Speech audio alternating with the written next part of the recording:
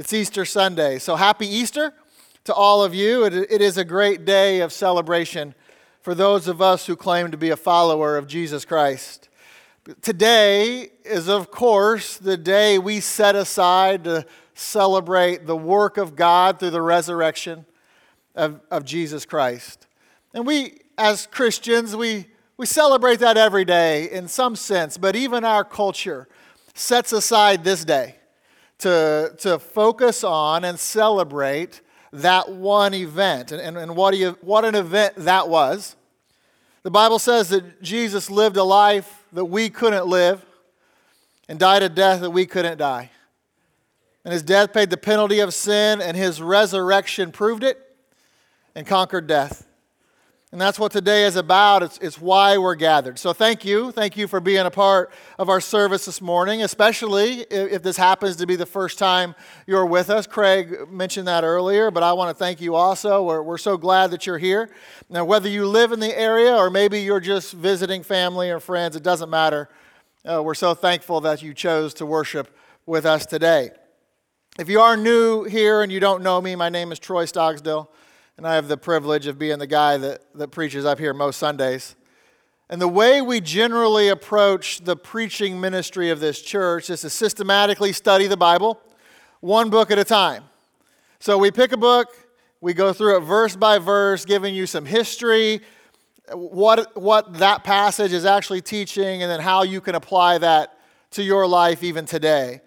And we're currently studying the book of Nehemiah, and that's where we're going to be this morning as we celebrate Easter and the resurrection of Jesus Christ. So if you have your Bibles with you this morning, I invite you to turn with me to Nehemiah chapter 8. And if you don't have your Bibles with you, that's no problem. Everything will be on the screens behind me here.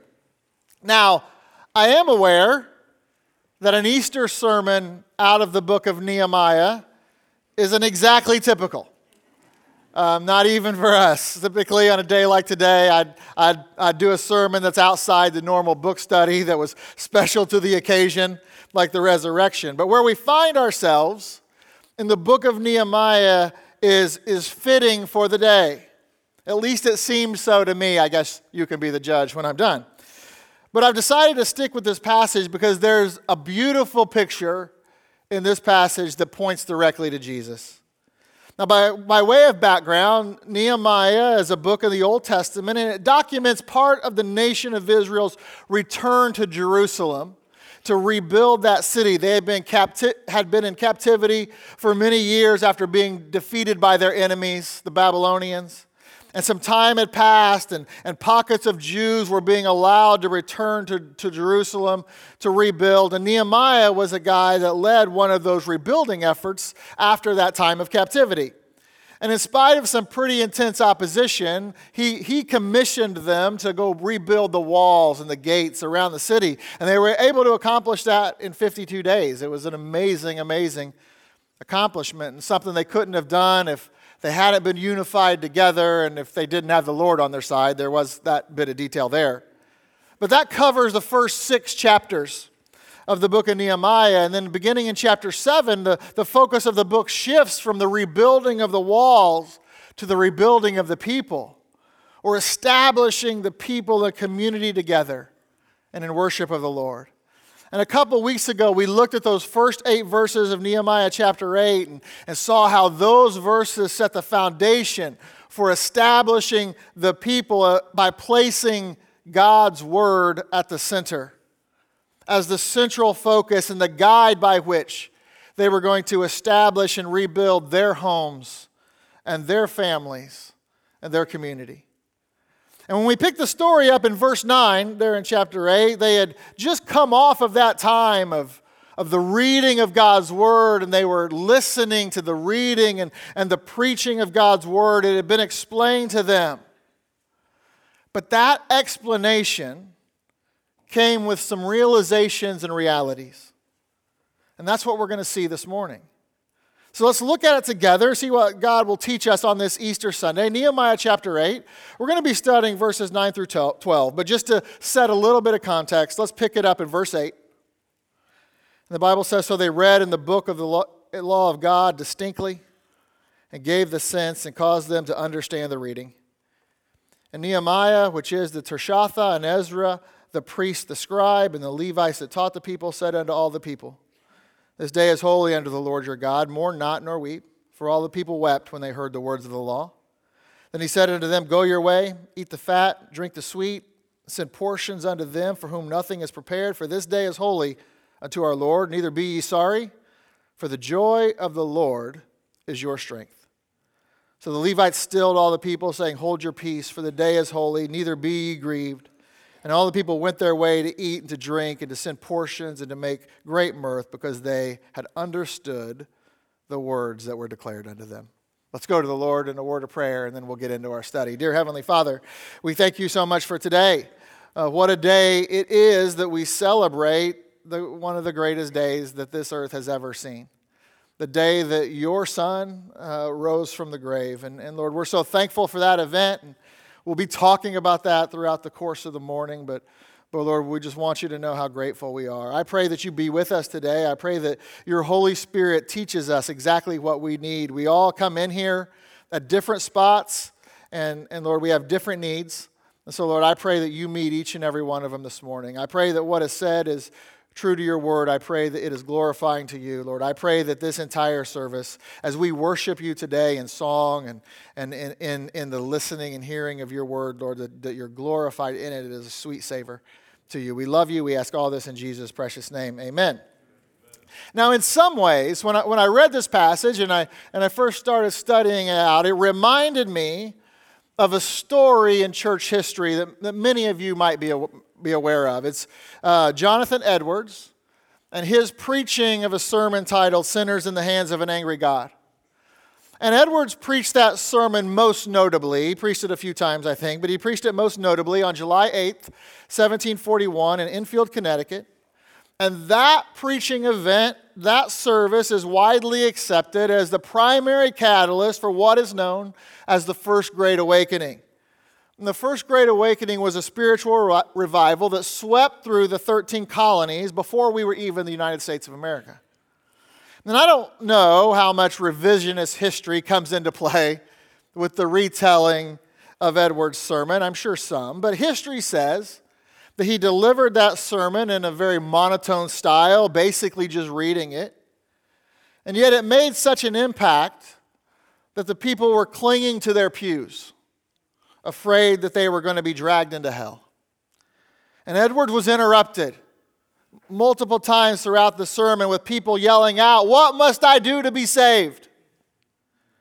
And the reason was because the Holy Spirit of God, through the Word of God, revealed some stark realizations to the listeners. And they saw their sin in light of God's holiness. And that's what we see happening here at this point in Nehemiah chapter 8. Specifically in verse 9, they read the words of the law, and it caused the people to mourn and weep. And the reason why, in our first point of study this morning, is that the Word of God brings a sentence. The Word of God brings a sentence.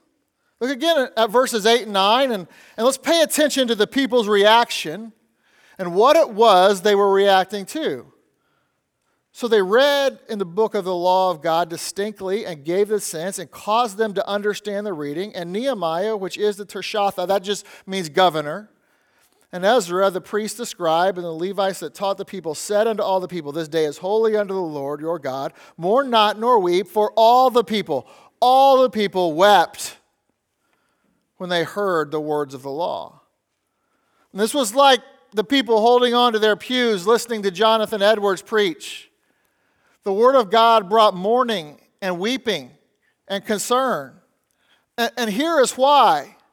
When they heard the Word of God being taught, they knew they were guilty. And they knew that just like in our court system, a guilty verdict brings a sentence. And for Israel, they had been experiencing that sentence for many years, all because of their disobedience. You see, God had promised things to the nation of Israel, and He had promised blessings and security, but they had to do things His way. They had to live according to his word. Deuteronomy 28 verses 1 and 2 says, "And it shall come to pass, if thou shalt hearken diligently unto the voice of the Lord thy God, to observe and to do all his commandments, which I command thee this day, that the Lord thy God will set thee on high above all nations of the earth. And all these blessings shall come on thee and overtake thee, if thou shalt hearken unto the voice of the Lord thy God." And all the specific blessings are laid out over the next 12 verses in Deuteronomy 28. And God promised to provide for them and to take care of them fully and to set them above all the nations. But they chose not to obey. And it didn't line up their life with God's word. And they didn't live by God's commandments. So that brought a sentence. And God warned them about the sentence. Later in Deuteronomy 28, he tells them in verse 15, "But it shall come to pass, if thou wilt not hearken unto the voice of the Lord thy God, to observe to do all his commandments and his statutes, which I command thee this day, that all these curses shall come upon thee and overtake thee." And for the next 53 verses, God lays out the sentence for not following his word. So instead of blessings and security, they received curses and captivity. In verse 25 of Deuteronomy 28, God told them this, "The Lord shall cause thee to be smitten before thine enemies. Thou shalt go out one way against them and flee 7 ways before them, and shall be removed into all the kingdoms of the earth." And that's exactly what happened to them before and after Nehemiah. And so when the word of God was being read to them and explained to them, they were coming under the realization that they had messed things up. And it was their fault. And they were guilty. And because of their guilt, they were experiencing a due punishment. And they were feeling the conviction of that sin in their life. And listen, we are talking about Israel and the punishment for their sin. But the fact is that even today, the same principle still applies in us. There is a picture that you need to see here. And that is, even when you and I choose to live in direct opposition to God and direct opposition to God's word, when we choose to sin, there are consequences. And sin must be dealt with. And unfortunately, there is a sentence that comes along with sin. And the Bible says that that sentence is death. And you may think, well, listen, I thought we were supposed to celebrate today. This is Easter Sunday. This is the resurrection. Just hang on. We'll get there. But we have to see this first. And you may be thinking, listen, you're coming in a little hot here. I may not be perfect, but I don't think I deserve that. And I'm not that much of a sinner. Well, let me take a minute and show you what the Bible has to say. Romans 3:23 says, "For all have sinned." For all have sinned and come short of the glory of God. And of course, all means all, and that means you, and that means me, no matter how good we think we are.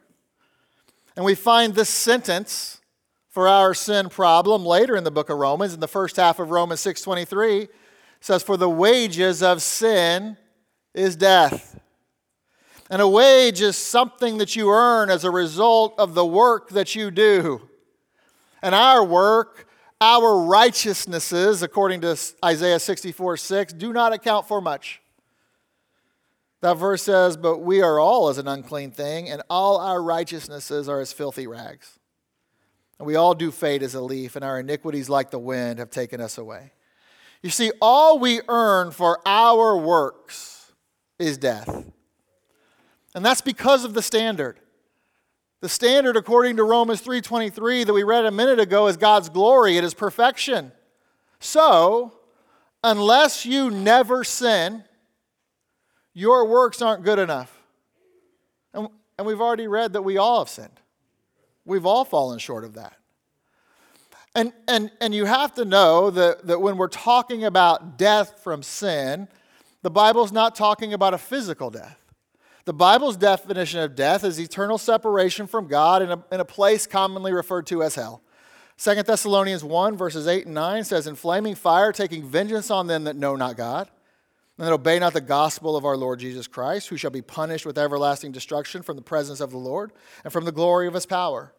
And in the book of Revelation, God defines it for us even further, and he calls it the second death. It is a spiritual death, and it's a place of burning fire, a lake of fire, and a place of eternal torment.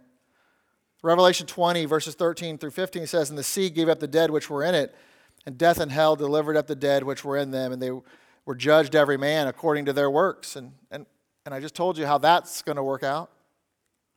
"And death and hell were cast into the lake of fire. This is the second death, and whosoever was not found written in the book of life was cast into the lake of fire."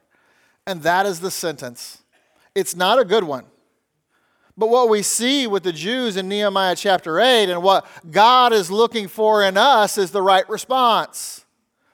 And the response was to mourn and weep. But it's not the emotion itself that is important. It's the why. The understanding that they received at the end of verse 8. They understood the weight of their sin. And listen, if you and I ever want a right relationship with God, we too must understand the weight of our sin. And we need to see our sin in light of God's holiness. And that should drive us to conviction in us. And that's what we see with these Jews. And when you see your sin in light of God's holiness, it's perplexing.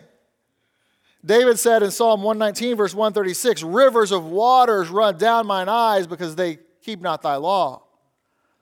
You see, there's a time and a place to cry out to God, but the reason and the motives matter. So I want to make a distinction for you here that gets to motive, and it gets to where it comes from, because there is conviction from above versus guilt from within or from our enemy. Because many times when we do something wrong, we feel guilty. And we feel like a rotten person. Or we feel bad about the consequences and what doing wrong cost us. Or, in a good light, even how we hurt someone else. But can I tell you that even that's not the best motive? Because while there may be legitimate reasons for guilt, guilt isn't what pulls you to the Lord. That's conviction from above. And so this is how you need to look at it. Guilt deals with our internal or our horizontal relationship ramifications. But conviction from the Holy Spirit is different. Conviction deals with that vertical relationship ramifications. It's an understanding of how we've offended God. Now we see this play out in David's life when he committed adultery with Bathsheba and then had her husband Uriah murdered to cover it up. And yet while his sins certainly involved other people, and he certainly did them wrong, and I'm sure felt very guilty about it. Look at how David describes his sin in Psalm 51 verse 4. He said, "Against thee only have I sinned, and done this evil in thy sight, that thou mightest be justified when thou speakest and be clear when thou judgest." He knew that he had offended a holy God. Paul gives us some good clarity regarding this distinction in 2 Corinthians chapter 7, and he calls the conviction from above godly sorrow, and he calls the guilt from within and from our enemy the sorrow of this world. Look at 2 Corinthians 7:10. "For godly sorrow worketh repentance to salvation, not to be repented of. But the sorrow of this world worketh death."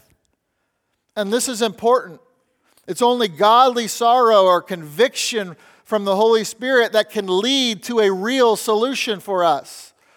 Sorrow of the world or guilt just leads us right back to where we start. Death. Separation from God. Maybe it helps fix your horizontal relationships. And that's good. But it can't fix your vertical relationship. And that's the one that matters the most. But through godly sorrow, God made a way to avoid the sentence of death. Godly sorrow worketh repentance to salvation, because conviction can't be the last stop for God's people. And that brings us to our second point for study, and that is, while the Word of God brings a sentence, the Word of God also brings salvation. God doesn't leave us without hope. That is why Nehemiah, in Nehemiah 8:9, Nehemiah and Ezra told the people, hey guys, stop crying. And then look at what he says in verse 10. Then he said unto them, go your way, eat the fat, and drink the sweet, and send portions unto them, for whom nothing is prepared. He said, listen, we got to get up and we got to start working together. We got to start doing some ministry. And he says, for this day is holy unto the Lord. Neither be ye sorry, for the joy of the Lord is your strength. They said, you don't have to be sad. You don't have to be sorry. In fact, you can have strength to move forward in the joy of the Lord, and that strength is a strength to last eternity. And I say that because there is salvation tied to that strength. Let me explain that to you. 3 times in this short section of Scripture, we see the phrase, this day is holy. Right? You find it in verse 9, 10, and 11. And we talked about this briefly last time, but this chapter begins on the first day of the 7th month. And that was a special or a holy day because it was a feast day. And it was the Feast of Trumpets. And the Feast of Trumpets was the first feast of the fall festival season, the fall feast season. And it starts a 10-day period that the Jews call the High Holy Days, ending with the Day of Atonement on the 10th day of that 7th month. And that's exactly where we're at with respect to the timeline of Nehemiah chapter 8. We are in the High Holy Days, looking to that Day of Atonement. And eventually Nehemiah will end with the Feast of Tabernacles beginning on the 15th day of the 7th month. We'll get there next week. But Nehemiah and Ezra were reminding the Jews that they did not have to be sad any longer, that this was a holy day, pointing to that Day of Atonement. And the Day of Atonement was a day of joy, because it was a day that the priest went into the most holy place, and a sacrifice was made to atone for the sins of the people. And I'm not going to take the time to go into all the details, but the process included a scapegoat that was set free in the wilderness to die. And the priest laid his hands on the head of the scapegoat, symbolically transferring the sins of the people onto that scapegoat. You can see all that in Leviticus chapter 16 if you're interested. This is the most holy day on the Jewish calendar, Yom Kippur. And it was a day to look within and certainly feel that conviction. But it was a day also to put that aside and gain strength from the joy of the Lord. We see that in verse 10. And the joy of the Lord is a very interesting phrase. And it's one that is important to understand. Because look, so many times with God's Word, we just read it very quickly and read what we want to read. But I want you to notice what this doesn't say. This doesn't say our joy in the Lord is our strength. Because this strength has nothing to do with our joy. You see, most of the time we go through life, and when we feel strong to face the battles of this life, it's because of our joy. It's because how we feel about a particular moment or a particular circumstance. That's not what the Bible says here. The joy of the Lord is our strength.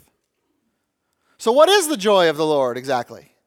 Well, you're asking good questions, so I'm going to try to... I knew you were a smart crowd. I never doubted you for a second. But when you do a study of the joy of the Lord, you find a few things, but let me boil it down to its core. You will find that it is tied to the atonement and the salvation of His people, because it brings God joy to save. And that was true in the Old Testament with the nation of Israel, and that is true today in the day we live in the church age with you and me. Even Jesus, while suffering the wrath of his Father, which was real and was painful and was brutal and was sad, so much so that the night before when he asked if this cup could pass from him in the Garden of Gethsemane, he was sweating drops of blood. That's the real anguish he was feeling. Even in the midst of that, he counted it all joy. Well, how crazy is that? And I want to show it to you. It's in Hebrews chapter 12, verses 1 and 2. It says, "Wherefore, seeing we are compassed about with so great a cloud of witnesses, let us lay aside every weight and the sin which does so easily beset us." How can we do that? We run with race the patience that is set before us, looking unto Jesus, the author and finisher of our faith. And look at this next phrase. Who for the joy that was set before him endured the cross, despising the shame, and is set down at the right hand of the throne of God. For the joy that was set before him, because it brings God joy to save. Romans 5, verses 10 and 11, "For if when we were enemies, we were reconciled to God by the death of his Son, much more being reconciled, we shall also be saved by his life. And not only so, but we also joy in God through our Lord Jesus Christ, by whom we have now received the atonement." That was his joy. And that joy extends to all of heaven. Luke 15, verse 7 says, "I say unto you that likewise joy shall be in heaven over one sinner that repenteth, more than over the 99 just persons which need no repentance." And then down in verse 10, "Likewise I say unto you, there is joy in the presence of the angels of God over one sinner that repenteth." That is the joy of the Lord. It is salvation and our entrance into eternal life with him. And when we accept his offer of salvation for us, we get strength. What a deal that is. It is a win-win if I have ever seen one. We get eternal life and we get strength to endure this one. Come on, man. Who doesn't want that? And the Jews received their atonement from sin through the sacrifice system set up under the law. But God made it much easier for us. Listen, make no mistake about it, God still requires a sacrifice. But we don't have to bring an animal like they did in the Old Testament, praise the Lord. God provided the animal. God provided a lamb once and for all. And Jesus Christ, the high priest himself, became the lamb. And his priestly work was to lay down his own life for us as the perfect sacrifice. Hebrews chapter 9, verses 11 and 12 says, "But Christ, being come and high priest of good things to come by a greater and more perfect tabernacle, not made with hands, that is to say, not of this building, neither by the blood of goats and calves, but by his own blood, he entered in once unto the holy place, having obtained eternal redemption for us." And that sacrifice, Christ's sacrifice, it's sufficient. And this is key. Listen, we know it is. Do you know how we know it is sufficient? We know it's sufficient because of what we celebrate today. Because the sting of death, 1 Corinthians 15 tells us the sting of death is sin. The sting of death is sin. But Jesus didn't sin. So he wasn't stung. That means death couldn't hold him. And he rose again, and that proves, Easter Sunday proves that Jesus' sacrifice for the payment for our sins was sufficient. And it was accepted by the Father because the Father raised him from the dead.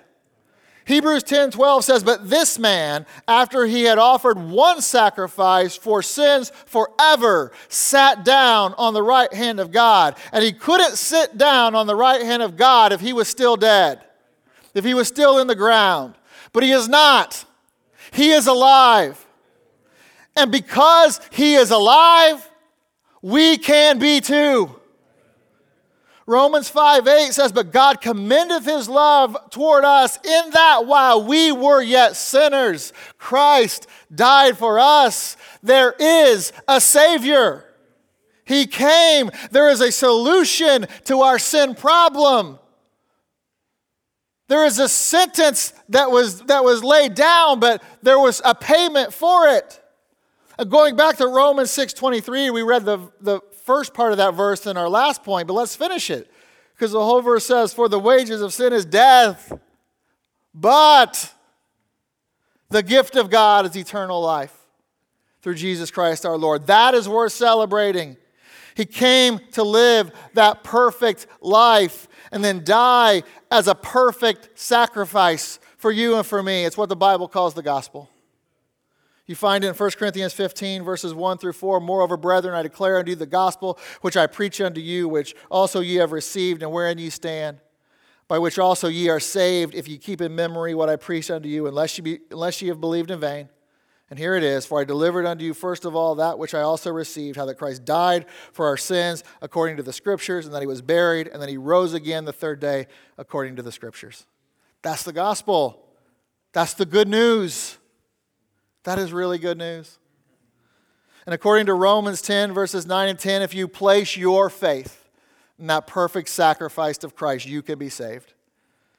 That if thou shalt confess with thy mouth the Lord Jesus, and shalt believe in thine heart that God hath raised him from the dead, thou shalt be saved. For with the heart man believeth unto righteousness, and with the mouth confession is made unto salvation. But you just have to make it your own. Romans 3:22 says, even the righteousness of God, which is by faith of Christ, unto all and upon all them that believe. You see, his offer of salvation is unto all. It's for everybody. But it's only upon them that believe. So it's available, but it's not automatic. And you don't get it if you don't accept it. It is a gift, according to Romans 6:23. And if I bring you a gift, I can make it available to you. But until you claim it for your own, it's not yours. But when you do claim it for your own, you get saved forever to be with God. Romans 10:13, for whosoever shall call upon the name of the Lord shall be saved. You can plug your name into that whosoever. And that brings the Lord and all of heaven joy. How amazing is that? But you know what? Even though it's not your joy, it's the joy of the Lord, you get joy out of it. And you get more than that. You get peace, you get calm, and that's our third point for study. The Word of God brings stillness. Look at verse 11. So the Levites stilled all the people, saying, hold your peace, for the day is holy. Neither be ye grieved. And look at what all the people did. And all the people went their way just how they had been instructed, to eat and to drink and to send portions and to make great mirth, because they had understood the words that were declared unto them. They understood that atonement was available. And that stilled them, that calmed the people, and they went their own way to minister to others. They were free, all because they understood the words that were declared unto them. They understood their joy and strength came through atonement. And ours does too. And after you get saved, you can have a peace that the Bible says passeth all understanding. And God's peace can now rule your life. Colossians 3:15 says, let the peace of God rule in your hearts, to which also ye are called in one body, and be ye thankful. And that word rule, it means to govern. It means to lead. And God's peace can now lead us, not based on our circumstances, but based on where we are receiving our strength and where we are placing our trust. I mean, listen, if you're trusting the government to save you, I don't know how much peace you can have.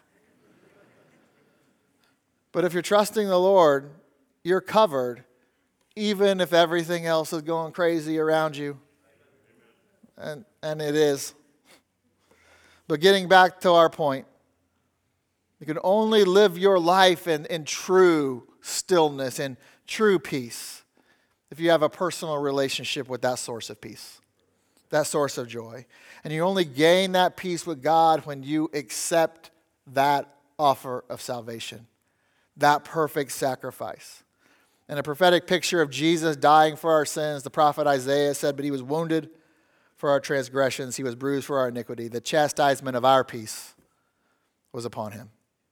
And with his stripes we are healed." You see, the sin in our life, it does keep us separated from God. So God sent the one who is peace.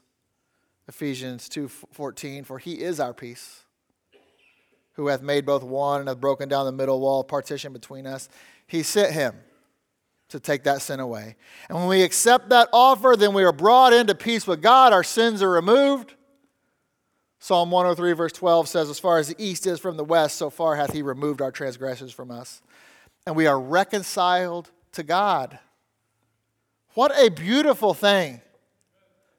And that is absolutely good news. Romans 5:1 says, "Therefore, being justified by faith, we have peace with God through our Lord Jesus Christ." And once you have peace with God, then you can experience that peace of God in your life, that joy of the Lord. And you can have joy, and you can have peace, and you can have calm. So let me ask you, do you have it? Do you know that peace? Or is your life a mess today? There's a verse in the book of Isaiah, and it talks about God giving beauty for ashes. In Isaiah 61:3, it says, "To appoint unto them that mourn in Zion, to give unto them beauty for ashes, the oil of joy for mourning, the garment of praise for the spirit of heaviness, that they might be called trees of righteousness, the planting of the Lord, that he might be glorified." And this is a prophetic verse. It's actually pointing to the second coming of Christ at the end of the tribulation period. And at that coming, he's absolutely going to do just that. He's going to give beauty for ashes. He's going to give joy for mourning. He's going to give praise for heaviness. But listen, while that verse doctrinally applies to the nation of Israel at a very specific time in history, I want you to know that he can absolutely do the same thing in your life today. And we sing about it, and it's true. So let me ask you, does your life look like a pile of ashes? Are you all burned out and have nothing left to give? Are you sorrowful because of your guilt? Are you weak and without strength? Are you restless and missing peace? The Word of God and the God of the Word can turn every one of those around for you if you'll just give him your life today. He does give beauty for ashes. And let me tell you, that's a good trade. He also gives heaven for hell. And that's an even better trade. But he won't force you to come today. But I know this. He wants you to. Will you come to Jesus this morning? Because the truth is, we have all been sentenced. But in him, there is salvation. And there is stillness. But you won't get it if you don't come to him. He loves you enough to let you choose. Let's have every head bowed and every eye closed. And with no one looking around, I want to ask you a question. So hearing what you've heard this morning, do you remember or do you know of a time that you were saved and that you accepted Christ's perfect sacrifice for your sins as your own, for yourself? Do you know beyond a shadow of a doubt today that you are saved? And if you don't know of a time that you did that, where you placed your faith in Jesus Christ, then I want to warn you that you're probably not saved. There has to be a time that you made the choice to accept him as Savior. And if you don't know if you're saved, I want to pray for you. So if there's anyone in here this morning who's not sure that you're saved, I'd just like for you to raise your hand. Just slip your hand up right now if you don't know. If you don't know, if you were to die today, where you would spend eternity. Just raise your hand now. I want to pray for you. I see you. Thank you. Anyone else? I just want to pray for you.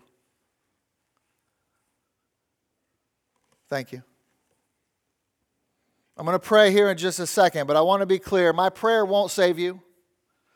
Only your prayer and only placing your faith in Jesus will save you. But you can do that this morning. And after I pray, we're going to sing a couple more songs and we're going to close out our worship service. And during those songs, we're just going to have some of our pastors up here at the front. And they're just going to be waiting at the end of these aisles. And if you raised your hand, or even if you didn't raise your hand, and you want to know how to be saved, would you just excuse yourself and step out and walk down the aisle and meet one of our pastors? We would love to meet with you and walk you through how to be saved. And I know that that's an awkward thing and it's a weird thing. It can be kind of a scary thing. Everyone will see you.